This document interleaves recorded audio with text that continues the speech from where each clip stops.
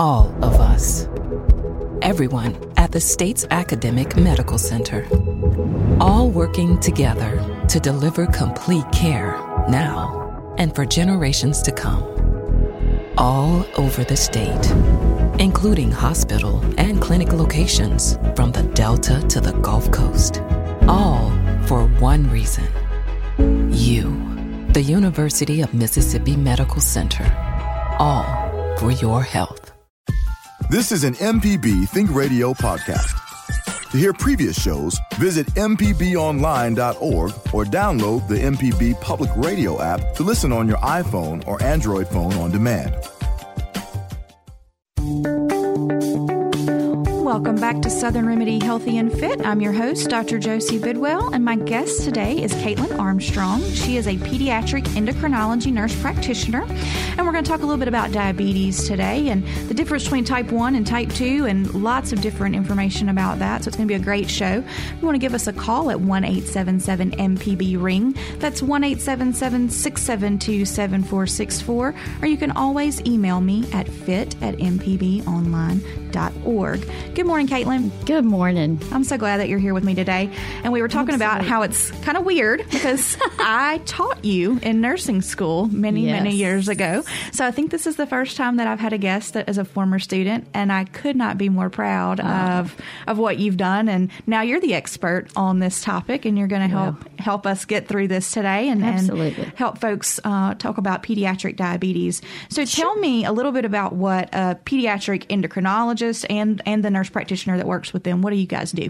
Absolutely. So the biggest part of what we do is diabetes. When we think about the endocrine system, that is the main diagnosis that we really take care of. But also the endocrine system, think about just a big web of organs that one's telling one to do this or that, and hormones are released, and there's feedback systems, and they control growth and metabolism, all that kind of lots stuff. of different things. So, but we see patients that have trouble with growth, short stature, things like that, or their thyroid gland. That's another one of the diagnoses that we see, hypo or hyperthyroidism. So, but mainly I just take care of our kiddos with diabetes, type 1 and type 2 and pre-diabetes. So that's a big enough job as it is, for sure. It is. And we're glad that we've got somebody like you taking care of these kids with that. Now, how did you get to this specialty? Right. What led you to do pediatric diabetic care? Sure. So I have a little bit of a personal history with diabetes, or type 1 diabetes specifically. So I myself have type 1 diabetes. My dad also has type 1 diabetes. So I grew up, seeing him take care of his diabetes. And then when I was diagnosed, of course, it was a shock. But, I was more used to watching him take care of himself. So it was an easy transition, as easy a transition as it can be as a 15-year-old, But I think that really gives me a unique perspective on what our kids are going through.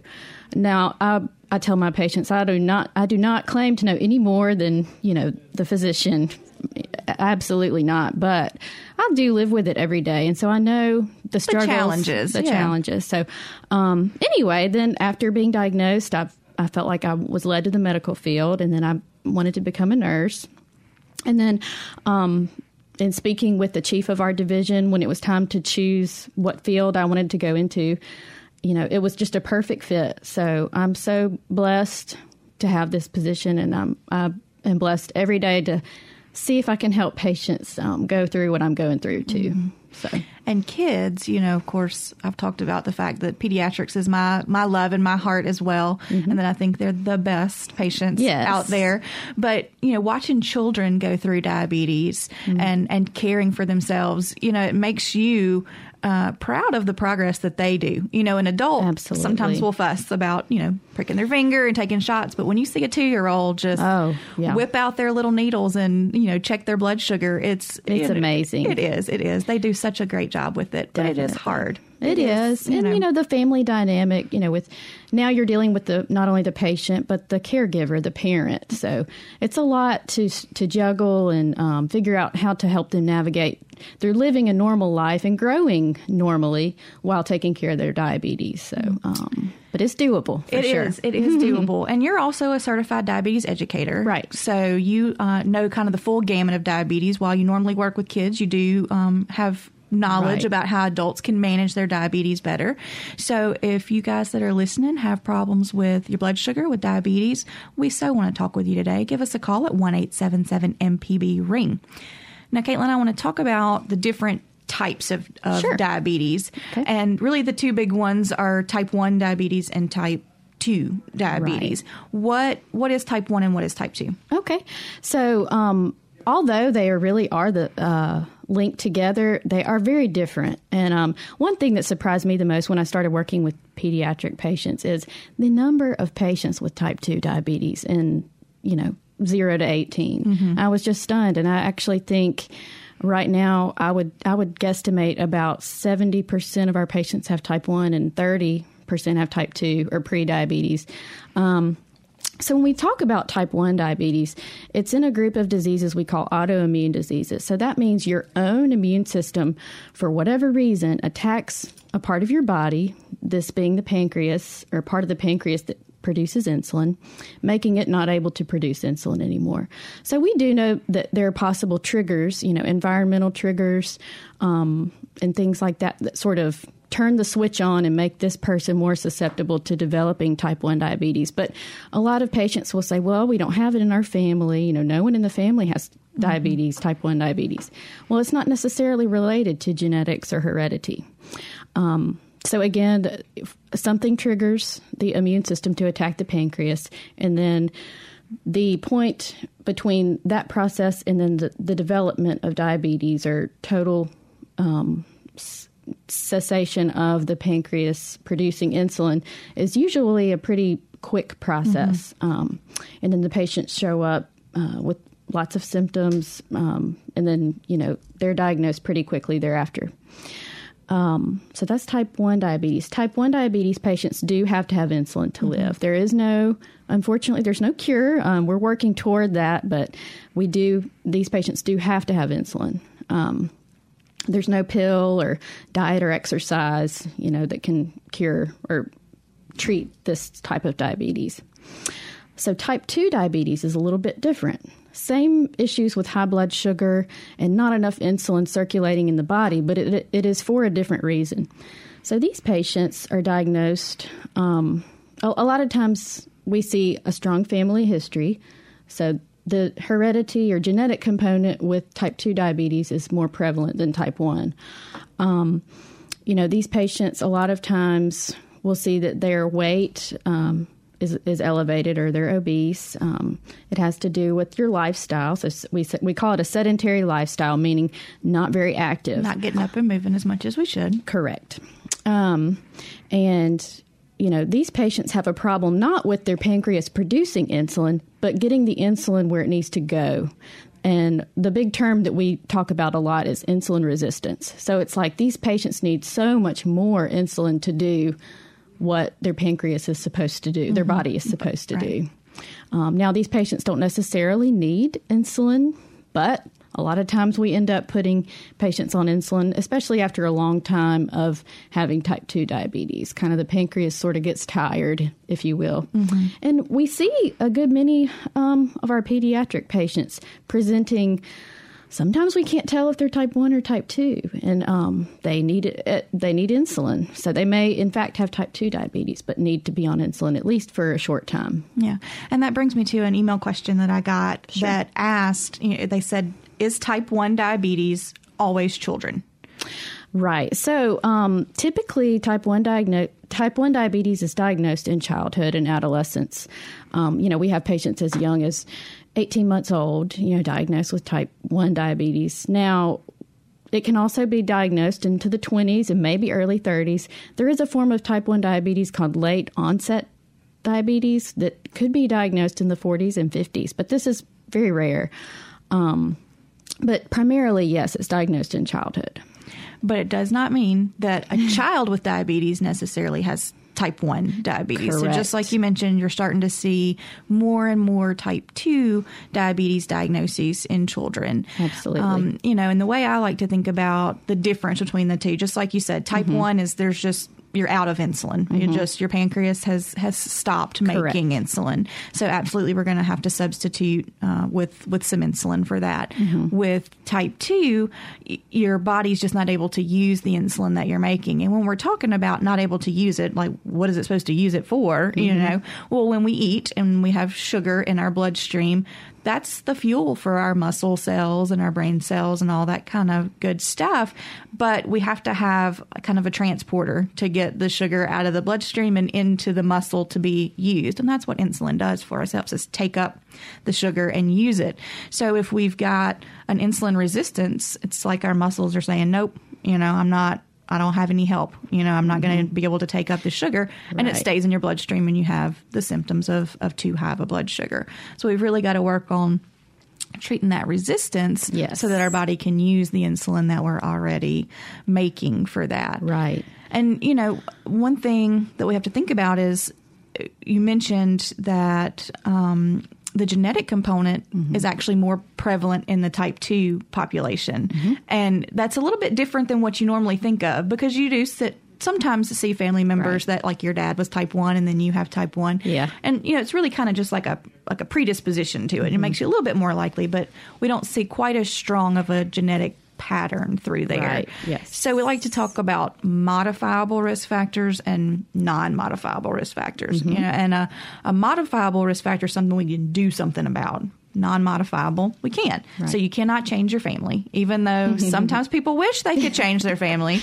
You can't change the genetic part of you. So we have to work on those modifiable risk factors, which you mentioned being sedentary. So the more active we are, that decreases our risk of having diabetes. What we're eating.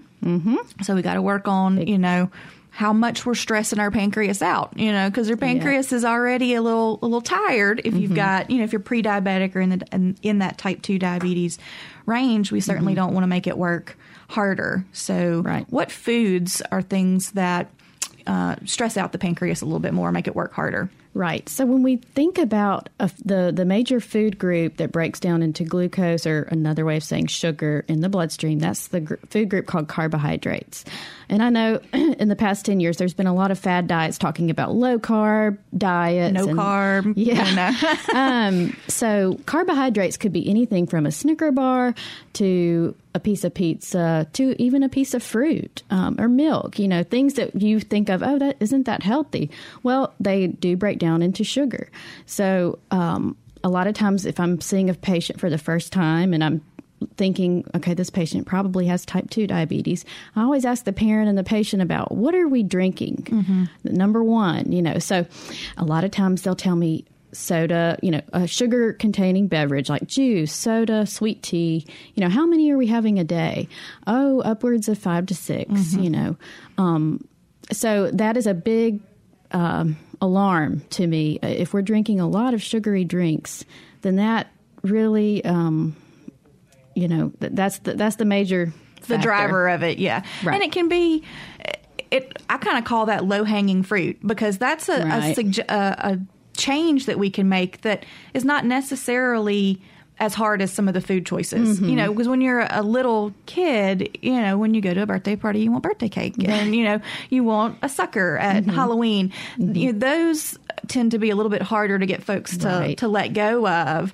But, if we're drinking 5 and 6 sodas or juices or something like that a day, even cutting back to, at 2 least, a day is going to be much better for you in the long run as far as your glucose pattern with that.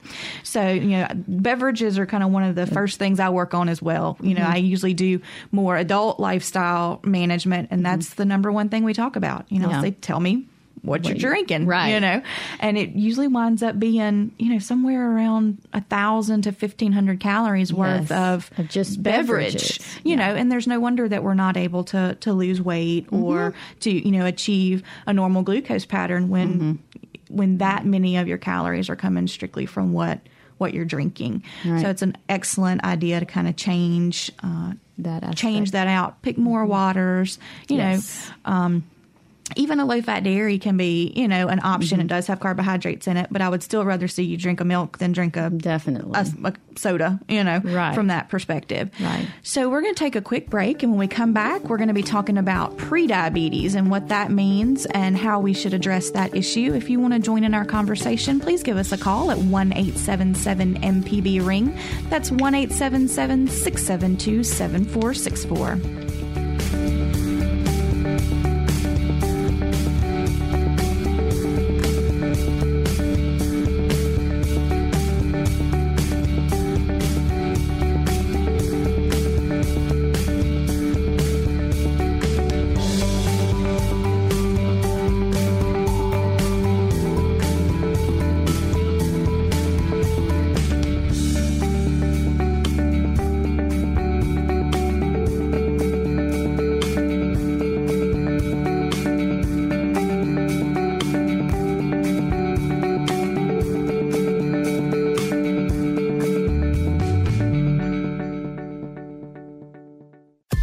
This is an MPB Think Radio podcast.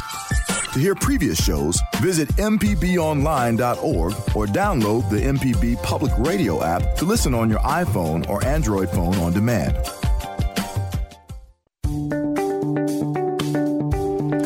Welcome back to Southern Remedy Healthy and Fit on MPB Think Radio. I'm your host, Dr. Josie Bidwell, and today my guest is Caitlin Armstrong. She's a pediatric endocrinology nurse practitioner, and we're talking diabetes today. And if you want to talk with us about diabetes, whether it be type 1, type 2, or pre-diabetes, we would love to talk with you. Our number is 1-877-672-7464. Or as always, you can email me at fit@mpbonline.org. Now, Caitlin, before we went on the break, we were talking about the difference between type 1 and type 2 diabetes. Mm-hmm. Well, we've kind of thrown out a term called prediabetes, and we're really starting to see a whole lot more folks coming in with this. Right. And that's kind of a good thing and a bad thing. From the bad side of it, we've got more folks that are having high sugar spells. Right. But the good part about it is this is the time that we can really make a big impact. Right. If we can start treating you in that prediabetes range, then we're going to prevent a lot of the chronic side effects that go along with having diabetes for a long period of time. We can actually kind of reverse it. Now, I'll hear people say it's curing it. Okay. I never really say that it's cured, because if you kind of go back into, not exercising, eating foods that are not as good for you, the glucose intolerance is going to kind of come back and manifest itself a little bit out. Right. But tell me briefly what prediabetes means. Okay. So like you said, I like to think of it as sort of the precursor before we hit type 2 diabetes. And a lot of times you'll hear the term borderline diabetes. I hear that all the time. Yeah. So that is kind of synonymous with prediabetes. But the way that we define prediabetes is basically a blood test called a hemoglobin A1C. And I know we haven't really talked about that. And sometimes it's a little hard to describe or explain, but a hemoglobin A1C is a blood test that gives us the average blood sugar over the past 2 to 3 months. So at a certain level of hemoglobin A1C, we do diagnose somebody with prediabetes. A lot of times, so when we talk about impaired glucose tolerance and insulin resistance, kind of the same thing. Your body is just not doing what it's supposed to get the glucose where it needs to go. So these people may not necessarily check their blood sugar at home and see an abnormally high blood sugar, but we do, like I said, diagnose it a lot of times with the hemoglobin A1C level. So like Dr. Bidwell said, it is very important to be aware of the patients at this point in time, because we can do something about it, and we can be effective too. Much easier to treat it before we get a lot more loss of pancreatic function. Correct. So a lot of times we go at it in a couple of ways, with lifestyle modifications such as getting more exercise, changing what we're eating and drinking, and then also sometimes we can add a medication that will help out as well. Help you use that insulin a little right. bit better. And we're going to talk some more about prediabetes, but I do want to go to the phone lines and talk to our caller in Brandon.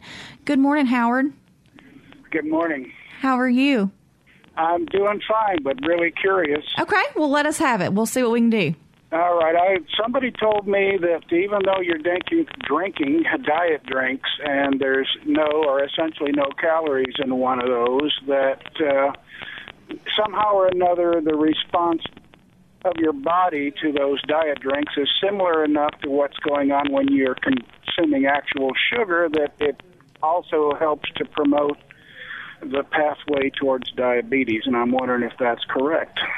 Well, really one of the ways that diet drinks and really diet products in general can contribute to the sugar problem, it's not necessarily from that pathway, but it kind of makes us think that everything is supposed to taste sweet. And so we wind up over seasoning foods and over sweetening things because we're looking for that sweetened taste in there. So that's one way. There are some, biochemical reactions that take place that we don't really fully understand yet, but we do know that just simply substituting a diet soda for a regular soda is not going to be the magic bullet for turning the tide on a high blood sugar level. So again, they're not evil as well. I don't ever say any food or beverage is just strictly off limits for someone, but one of the big things that diet sodas do have is sodium. Even though they say on them very low sodium food, if you're consuming 3, 4, 5 of those, that's going to add up. And the sodium is actually going to cause a much bigger problem with our blood pressure from that perspective, which is not good when we have diabetes, because just having diabetes makes us have a twice as likelihood of having a cardiovascular event. So, one diet soda here and there, not going to be that problem, but it shouldn't be your main beverage substitution when you're trying to move to a healthier lifestyle. It really should be a water. If you feel like you need the carbonation, then more of like a sparkling water, that type of thing.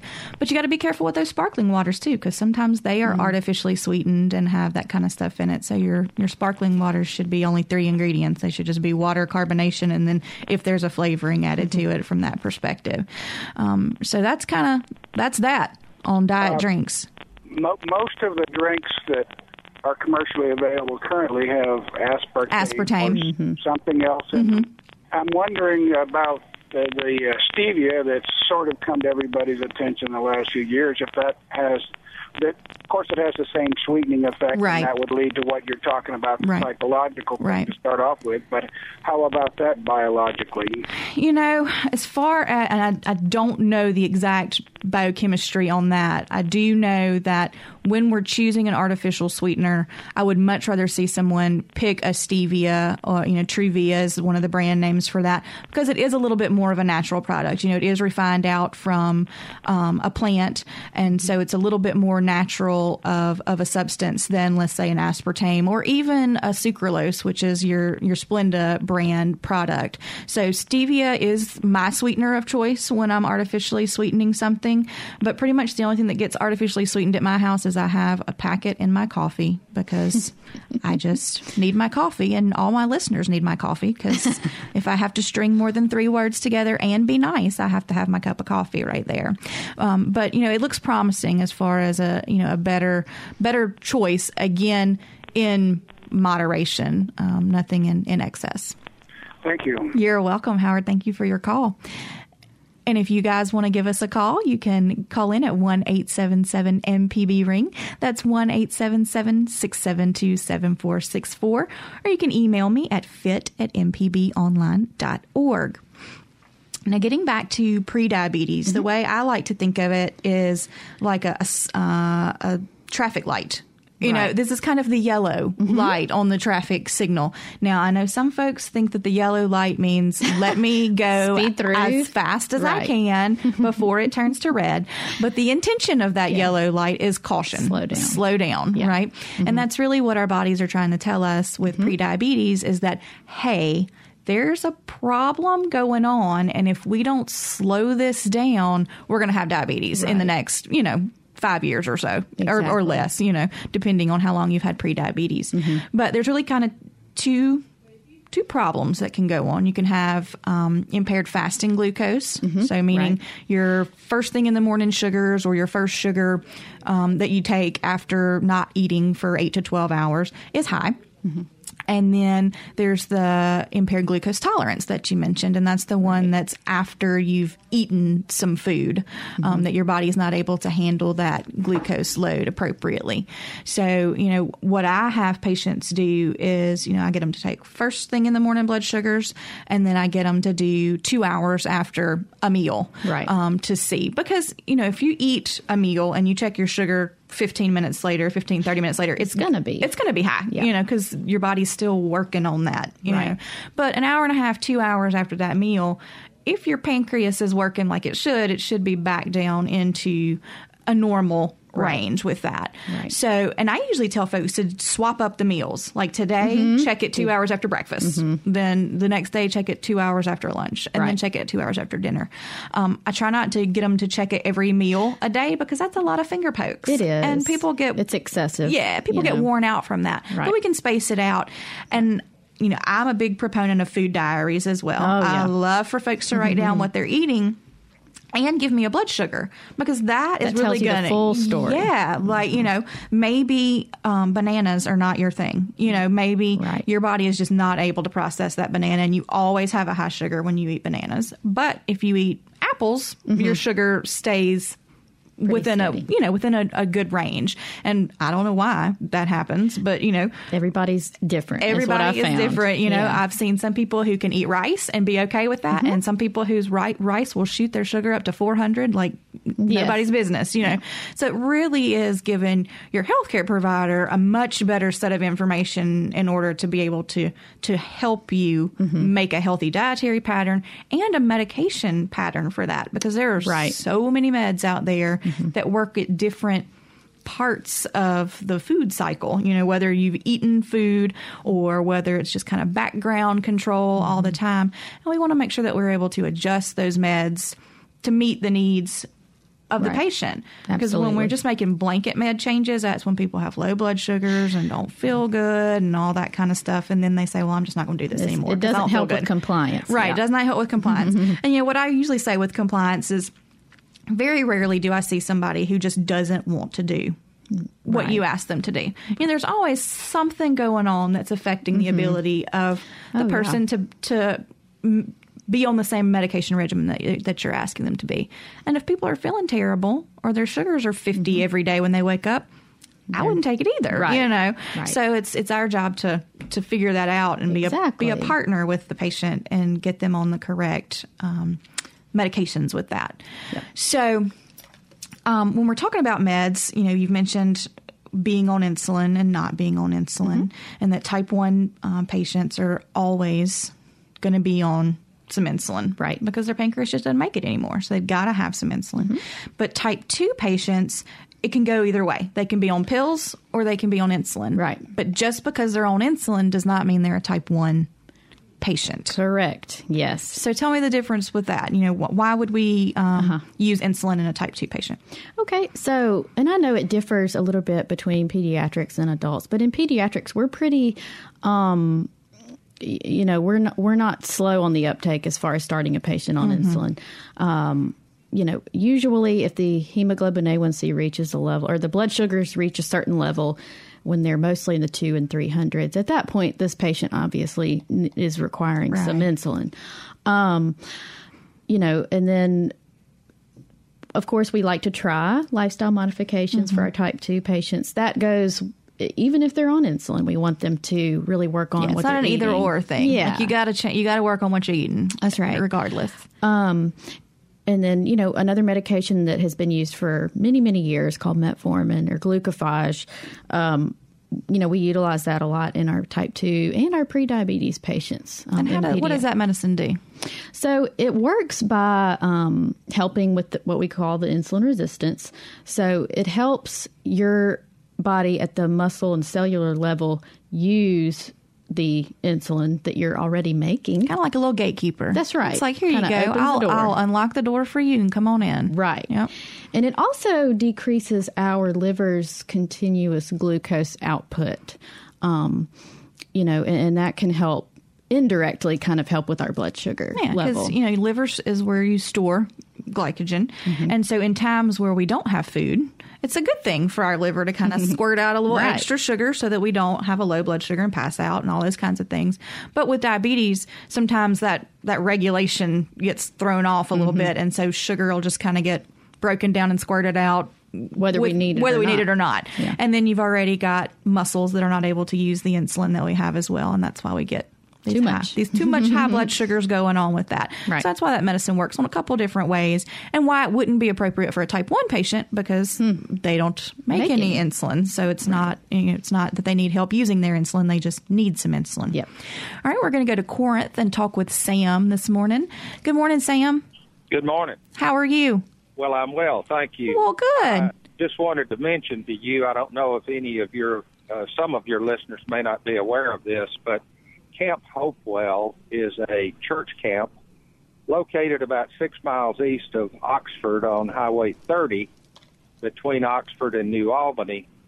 And in the summertime, during the camp season, we sponsor diabetic camps for youngsters with diabetes. And these camps are staffed by physicians, registered nurses, pharmacists, people who are specialized in the diagnosis and treatment of youngsters with diabetes. Last year we had a couple of what we call wee bit camps for the little bitty guys, the young folks from 6 to 8 years old. And so if somebody has a child and is interested, these kids learn how to monitor their blood sugar levels. They learn about diet and what to eat and what to stay away from. And in addition to all that, they also learn how to properly maintain their blood sugar levels and administer medication. But in addition to all that, they have the same camp experiences that any youngster anywhere would have, swimming and riding horses and playing tennis and basketball and running through the woods and taking field trips and camping out overnight and roasting marshmallows. And a lot of these youngsters feel when they're in school, feel kind of like outsiders because they're not like all these other kids. And they have to watch what they eat and watch what they do and so forth. But when they go to Camp Hopewell during the summertime, they're just a bunch of kids having a good time and learning about diabetes. So I thought you might want to pass that on to your listeners. Absolutely. There's a website, www.camphopewell.com, where you can go. They'll have the camp schedule up in early 2018, and so someone can go on there and see when the camps are and register online and so forth. And so there you are. Thank you for your help with all this. Absolutely. Thank you for your help with all this, and thank you for telling us about that. Caitlin was smiling, so I think that means she knows about Camp Hopewell. We've got lots of patients who attend, and it's wonderful. Thank you so much for what y'all do. Thank you so much, and have a good day. Have a good Monday. Now, there's also a camp in the metro area as well. What's the name of that camp? It's Camp Kandu, spelled Kandu. It's hosted by the Diabetes Foundation of Mississippi. So there are usually two sessions per year, one in the fall and maybe one in the summer. But it's at Twin Lakes Camp in Florence, Mississippi. It's wonderful. It is. I've actually gone and volunteered with them. So I went and did the nutrition piece with that, and we took lots of play food out there, and we built healthy plates and learned about all that kind of stuff. And a lot of those kids they're on top of it. They know, they were able to teach me some things about different food combinations that are kid friendly and that they would like to eat that are not going to hurt their blood sugar. So both of those are great organizations, and we're fortunate that we've got them kind of that's in the top part of the state, and then one more centrally located. I don't know if there's one down by the coast or anything like that, but that I'm not sure. If anybody knows of one, please let us know about it, because we would love to send some kiddos that way as well, because we want to make sure that kids are getting to be kids. Yeah, I love what he said about with type 1 diabetes or type 2 diabetes, you know, as a kid, you just feel different because you're told you cannot do this or you cannot do that. And I really promote, you know, kids with diabetes being able to do whatever they want to do. You know, play tennis, be on the dance team, go swimming. There is we will figure it out. You know, we will work around the diabetes. The diabetes the sooner we can just fit it into our lifestyle and make it just your little imaginary friend who's with you all the time, the better and the easier it will be. You have to be okay with having high blood sugars. You have to be okay with low blood sugars every now and then. You know, we don't expect perfection, but, you know, letting these kids be kids is one of the most important things to me. Oh, it's, I think from all pediatric providers, that's, you know, that's what we're trying to focus on is, you know, absolutely taking care of their health needs, but taking care of their developing psyche. And, you know, we've got to let them be kids, and we've got to figure out how we can make the best treatment plan available to take care of their medical needs, but also let them grow and be kiddos, you know, because that's what it's all about, you know, those sweet babies. Now, I want to talk a little bit about warning signs because, you know, you mentioned that type 1 can have a relatively quick onset. You know, they haven't been sick for a while, you know. So what are those symptoms that can kind of occur over a couple of weeks or so that really say, hey, this is a problem and we need to go get this child checked out? Right. So we talk a lot about what we call the 3 Ps, and you know, the medical term would be polyuria, polydipsia, and polyphagia. So really, in layman's terms, that really means drinking a lot, urinating a lot, and eating a lot. Now, this is where it gets tricky in kids. A lot of parents will say, oh, we're going through a growth spurt, so maybe they're eating a little bit more. Or, you know, oh, it's the summer in Mississippi. Of course he's going to drink more. Right. But if your child is drinking excessively, you know, anything they can get their hands on, if they're waking up at night to get something to drink because they're so thirsty, that's a warning sign. If they are getting up at night to urinate, or if the teacher tells you, you know, Johnny has asked to use the restroom about every 30 minutes or every 45 minutes, you know, then that's not normal for sure, you know. But that's sort of the body's way of saying, hey, we've got way too much sugar in here, and I'm trying to get rid of it. So your body, you know, your trying kidneys, to dilute it out is what it's trying to do, you know. Right.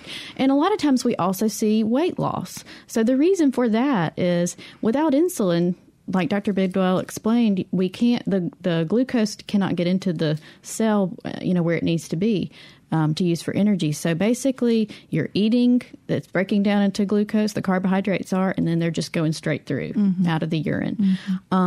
So another thing that you might notice would be frequent headaches, even sometimes abdominal pain. Now, the warning signs for what we call an acute complication of diabetes or type 1 diabetes, diabetic ketoacidosis, that's kind of the point where your child is very, very ill and it's critical that they get to an emergency room. So if they are vomiting, if they're breathing rapidly and deeply, you know, and if they just don't look well at all, that's an emergency situation. But a lot of times our kids come into the hospital, you know, diagnosed with type 1 diabetes that way, but also just if they were to go to the doctor, if the parent brought them to the doctor, you know, listing the symptoms of, you know, urinating a lot, drinking a lot, the doctor should have a high degree of suspicion, you know, that this could be type 1 diabetes. Yeah. Usually the ones that I've wound up diagnosing with type 1, they've either brought them in for fatigue and weight loss. You know, they're like, something's not right. Like they're eating all the time, but they're not gaining any weight, you know, or they think they have a urinary tract infection. Right. Because they're peeing so frequently. Right. That they're like, something's going on. Like what, you know, he's just peeing all the time. You know, we do a finger stick in the office and their sugar's, you know, 300. Well, you know, I don't have to do an A1C. I can pretty much go ahead and say that, you know, this is what this is going on. Yeah. Now, for, you mentioned DKA, and that is something that should definitely send you to the ER for that. But what about, you know, you go in to see your pediatrician or your family practitioner and they check a sugar and it's 300.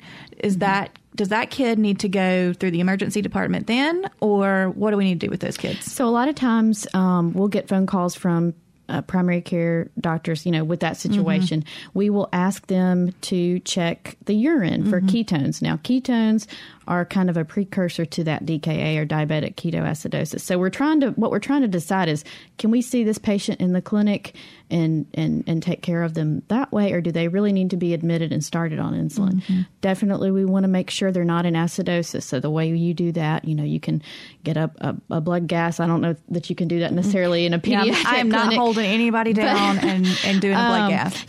Just a CMP or BMP, and check that way to see if it's, something we really need to take care of right away. But, if they need insulin, for our patients, we're going to admit them because there's a lot of education involved in giving an insulin injection, how to dose the insulin, what is diabetes. It's a lot of information that gets thrown at you. There's no way to really get all of that done in a 30-minute clinic visit. We admit them to the hospital. All right, we're going to take our last break of the show, and now is the time to give us a call if you're wanting to speak with us. Our number is 1-877-MPB-RING. That's 1-877-672-7464. And when we come back, we'll be talking some more about diabetes, and I want to talk about insulin pumps when we come back.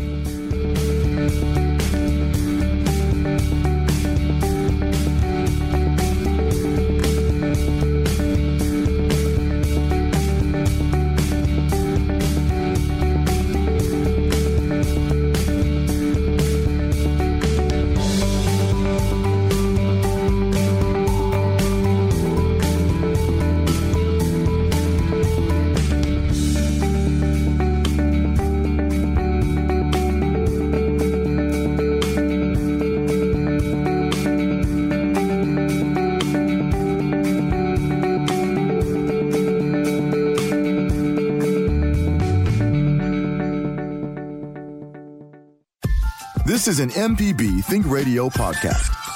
To hear previous shows, visit mpbonline.org or download the MPB Public Radio app to listen on your iPhone or Android phone on demand. Welcome back to Southern Remedy Healthy and Fit. We're talking about diabetes today, and in particular childhood diabetes, with my guest, Caitlin Armstrong, who is a pediatric endocrinology nurse practitioner at UMC. Before we went on the break, we had some great callers with some great information about some camps in the area for children with diabetes. And we were talking about warning signs and things that should prompt you to seek care. And we talked about weight loss, being thirsty, urinating all the time, fatigue, and just not feeling good. But those type 2 symptoms are a little less red flaggish. They don't stand up and say, hey, I'm peeing all the time, for the most part. One of the things that we see sometimes is frequent infections in kiddos that have type 2 or adults that have type 2 diabetes. Because of the high sugar content in the blood, it's kind of a breeding ground. Yeah. So, repeated yeast infections that are hard to get rid of, skin infections that don't heal well, that are taking longer to heal. Right. And our adults, folks that get repeated like abscesses that need to be drained, we always look to see if what their blood sugar is looking like from that perspective on that. And then there can be some changes in the skin tone as well that can point to some problems with insulin. What is that called? So what we're talking about is something called acanthosis nigricans. Big old fancy word. It is. And now it's more, we see it more in African Americans versus Caucasians and Native Americans. What it is a darkening of the skin. It has sort of a more velvety texture, I guess you would say. So it usually occurs mostly in the back of the neck or sometimes all the way around the neck. A lot of times under the arm, where your arm fold there at the elbow, where there's a bend, where you could bend. The groin area.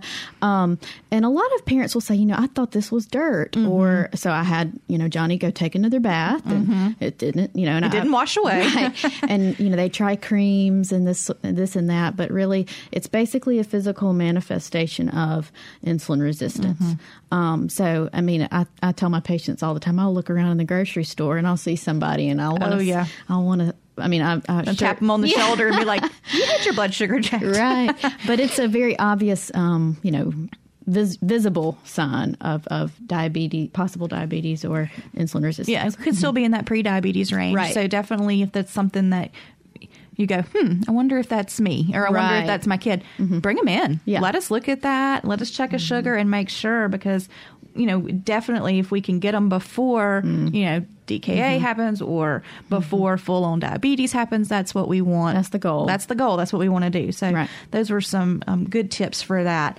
Now, talk to me about insulin pumps. Yeah. Because, insulin comes injectable. That's how you get insulin. There's no insulin pill that you can swallow. It wouldn't survive going through the stomach. That's right. Even though there's lots of research out there working on different delivery methods. There was an inhaled insulin at one point in time. Yeah. I know that particular brand got pulled. Yeah. There's not another one now, is it? Well, it's still on the market, but it was never appropriate or approved for pediatrics. So usually when we're saying insulin, we're talking about an injection of insulin. And depending on the type of insulin and your glucose patterns, that can be, 4 or 5 injections a day. Per day, right. So talk to me about an insulin pump and what it does and who might benefit from one of those. Right. Well, first of all, I guess I should say, patients with type 1 diabetes, as far as pediatrics go, that is the candidate for an insulin pump. Now, I know in adults, I think you see more type 2 patients on an insulin pump, but primarily in our population with pediatrics, 0 to 18 years, we don't put type 2 patients on an insulin pump. But anyway, an insulin pump is a continuous delivery system of insulin. So it basically works kind of like a normal pancreas would work, or that's the goal, to get as close to that as possible. So, there's no more, some of the advantages would be not having to give 4 to 5 injections of insulin a day. Basically, every 3 days, on any of the insulin pumps, there's several types. The patient changes out the site. So that's basically, I tell people 1 poke every 3 days. So that's definitely better than 5 pokes a day. Yeah. But it delivers insulin continuously at a certain rate per hour. And then when the patient is ready to eat, he or she will check the blood sugar. So let me stop here and interject. Now, a lot of patients will say, so I still have to check my blood sugar? Yes. Unfortunately, that doesn't go away. You still have to check your blood sugar. So anyway, they check their blood sugar and they count up how many grams of carbohydrates they're about to eat and enter that into the pump. And then the pump calculates their dose. So some precursors, to getting on an insulin pump, or prerequisites, would be this patient must check their blood sugar at least 3 or 4 times a day. And they must be able to count carbohydrates because that's the way that what to tell your pump what you're doing. Right. So that's basically how it works. Just like you said, it's simulating a pancreas is what we're trying to do, because the pancreas, the way it works is all the time we've got background insulin just kind of being released just to keep our blood sugar in our normal pattern. And then when we eat, our pancreas squirts out a little bit more to take care of the food that we've consumed. And so that's what that pump is doing. It's that little background insulin all the time. And then based on what we're eating, we're able to give ourselves that little extra bit at mealtime. Right. We do the same thing with some of the insulins out there. I often call it a poor man's pump. When we use injections, we've got a very long acting insulin that we give once a day that kind of does that background insulin. And then a more rapid acting insulin that we give right before meals to, again, try and simulate the normal physiology of the pancreas. But from a compliance standpoint, that many injections a day can be hard. That's right. And especially on adolescents, because they're not wanting to do an injection at the lunch table. Definitely not. That's our biggest problem. Yeah. So it's a little bit better for them to have that pump, but they've got to be responsible as well. That's right. Amen. They've got to be checking their sugars and they got to be entering their information into the pump for that. Right. So if you feel like you meet that criteria, though, that's definitely something you should be speaking with your endocrinologist about as a viable option. Now, can you swim with those? So it depends. Some of them are waterproof. and some of them are not. But you can always disconnect the insulin pump for a period of time and then reconnect it. That's one of the biggest questions, is it waterproof? Right. And playing sports. A lot of kids will say, well, can I play sports with an insulin pump? Contact sports like football, basketball, soccer, we may have to work around it, but absolutely. It makes actually playing sports a whole lot easier. Yeah. You don't have to be on such a strict routine and schedule with an insulin pump. Now, very, very quickly, because we're almost out of time, we had an email that came in that asked about slow stomach. Now, I'm guessing we're talking about gastroparesis type situation. Tell me very, very briefly what that is. Basically, the nerves that innervate your gastrointestinal system are not working well because of uncontrolled blood sugars. So when you eat, it just moves really, really slow. So we encounter the problem of pain, and issues there, and then also insulin working, and having low blood sugars. Right, and nausea can go along with that. Yeah. So if you want more information about gastroparesis, you can certainly email me at fit@mpbonline.org, and I'll be happy to send you some more information about that. And that hour went by so quick, Caitlin. It did. Thank you so much for being here today. Absolutely. I'll come back. Yes, please come back. And if you guys didn't get a chance to call in today, you can always email us and we'll be happy to answer your questions.